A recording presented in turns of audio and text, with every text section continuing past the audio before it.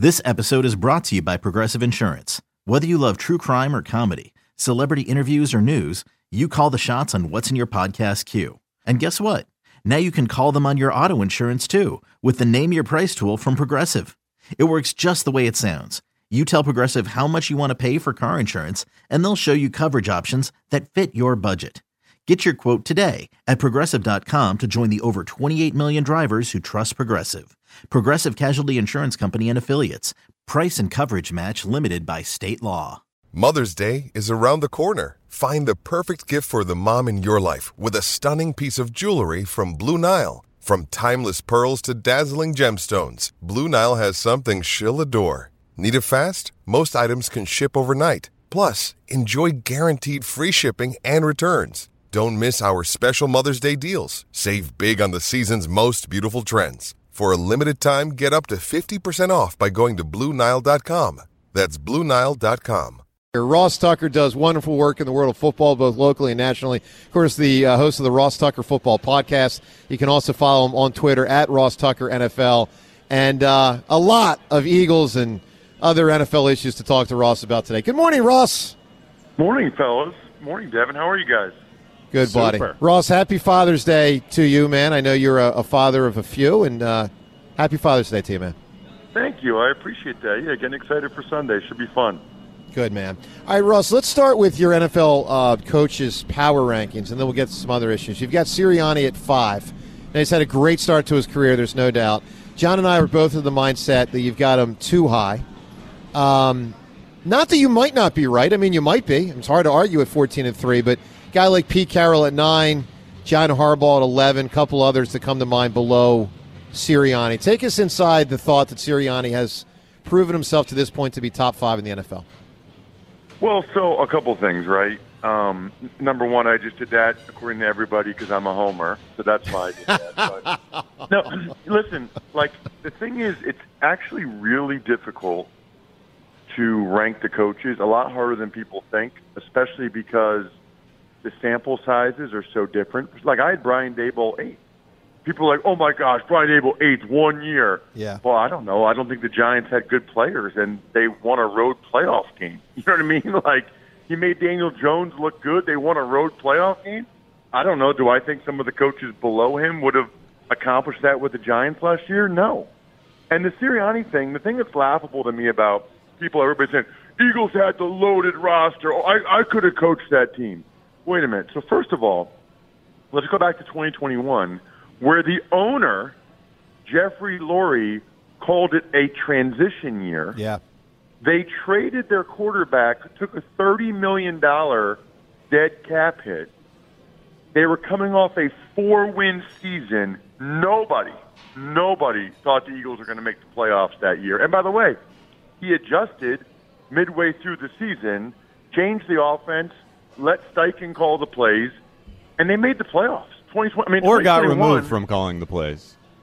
What's that? Or got removed from calling the plays and agreed with it after he was removed.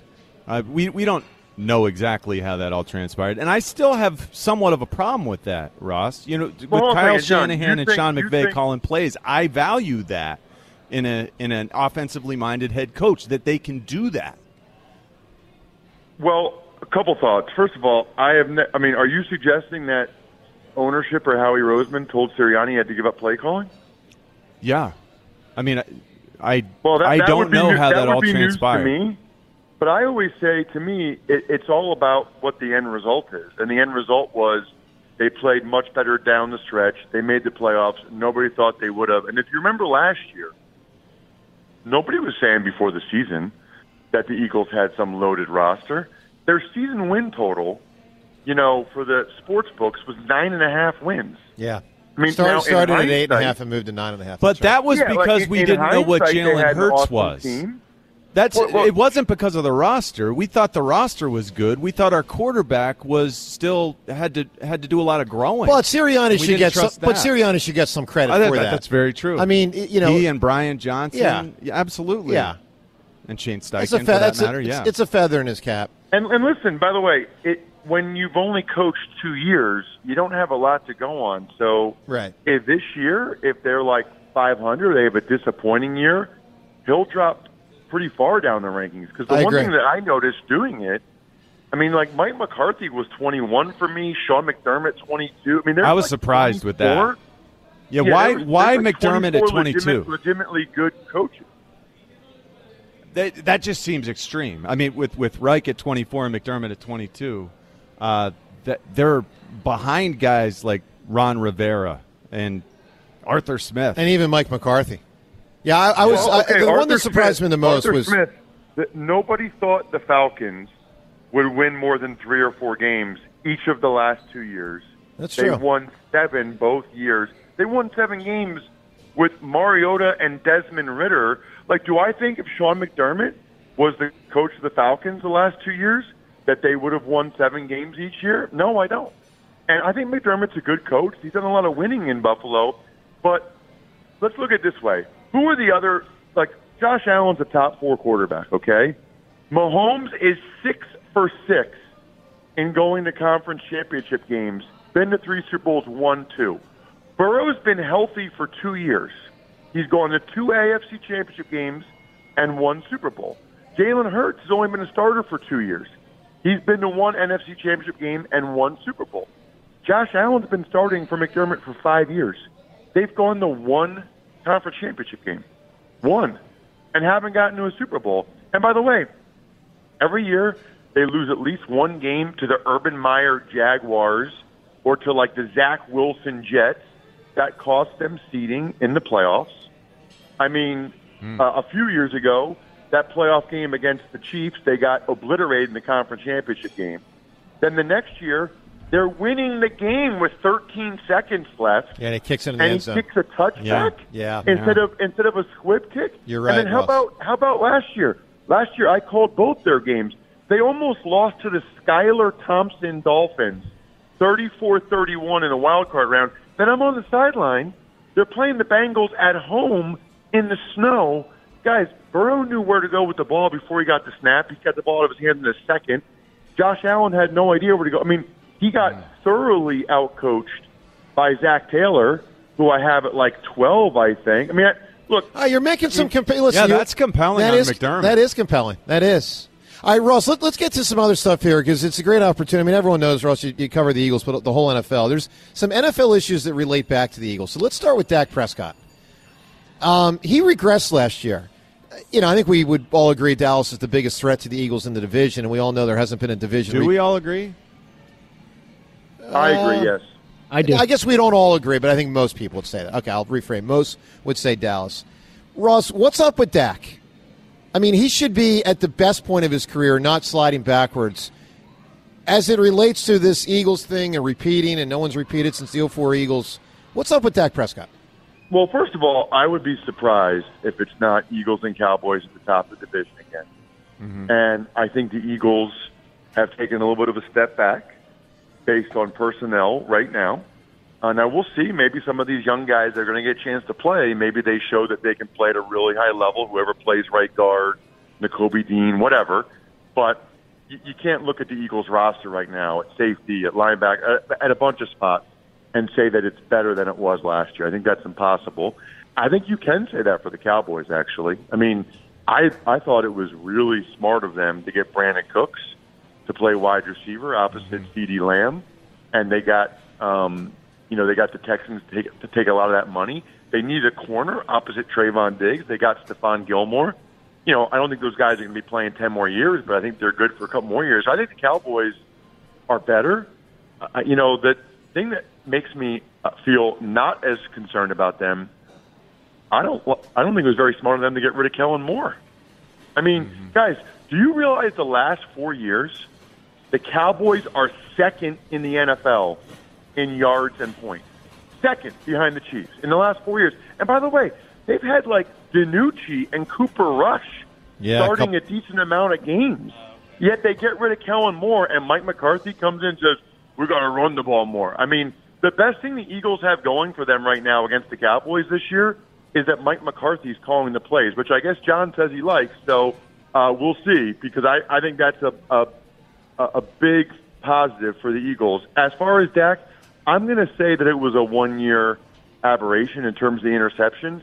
He put up a lot of big games He had really good numbers. I don't know what happened, Joe, to be honest with you, with the interceptions. I mean, I saw somebody talking this week that it was mainly 3rd and 8 or more, and he felt like he had to force it, blah, blah, blah. Whatever it was not okay. Well, here's the argument that it's more alarming for Dallas than just that. And I don't know which is the accurate side of this, Ross, but I know this. As talent has depleted around him, their line's not as good as it used to be, their running game's not as good as Ezekiel Elliott in his prime, the receivers have, obviously not as good. CeeDee Lamb's really good, but they don't have Cooper anymore. That he just looks worse with less around him. I mean, I think there is a real possibility of that. All right, a lot of other stuff to get to. Yeah, here. the rest NFC, we're all looking at our schedule. We see the 49ers there. It's becoming a massive rivalry. But what's their quarterback situation? It's going to be Purdy. Yeah, I mean, from the beginning. I don't know if he'll be there. I don't know if he'll be there week 1, but he's going to be their quarterback. And I mean, they must really hate the Trey Lance kid. I mean, the quotes and stuff that come out of San Francisco, it's like, Sam Darnold, we don't know if we've ever had a quarterback throw the ball as well here as Sam Darnold. Like they had Steve Young and Joe Montana, and they're saying stuff like this. The beat writers are going crazy. John Lynch and Shanahan, they're talking about, like, Brock Purdy. He came in here. He did that. He's exactly. What about Trey Lance? Oh, yeah, Trey's here too. I mean, like, I don't know what that kid did, but they really don't like him. It's going to be Purdy. I think Darnold's the backup. I think they're probably still hoping to trade Trey Lance for something at some point. I thought when Shanahan made a bizarre comment about being glad they're playing the Eagles Week 11 as opposed to Week 1 because he wants them to have their whole team there, like because they didn't get that chance the last time. I mean, how many times can you be wrong in one statement, guys? I mean, first of all, Kyle, you're bringing the fire today, Ross. I love this. You did have your whole team there last year, Kyle. Remember at the start of the game, they were all there, and then you had tight ends trying to block Hassan Reddick, so he killed your first quarterback. Then you had a rookie right guard trying to block Sue. He kind of killed your second quarterback. And the logic, guys, that you're more likely to be healthy in Week 11 than Week 1 blows my mind. I mean, the only thing that makes sense to me is that he doesn't think Purdy's going to be Week 1. Correct. Why else would he make that comment? Like, it makes no sense to say we'd rather play them in Week 11 when when we have our whole team. How do you know? Hey, Kyle, I guarantee you'll have some injuries by Week 11, bud. Yeah. Hey, speaking of coaches, we added a pretty important one this offseason. No one seems to be talking about Matt Patricia, though. How does Matt Patricia fit within this Eagles organization? And was it a mistake? I don't think you can say it's a mistake. I mean, I don't know. It sounds like everything with he and Slay is okay. And if it's okay with Slay, then I don't see how it could be a mistake. I know this. That is a really, really smart guy. And I love that the Eagles aren't afraid to bring people like him in and pick his brain. When I got signed by the Patriots in 2005, it was like midway through the season, he was the assistant offensive line coach back then. Because that's the way Belichick does it.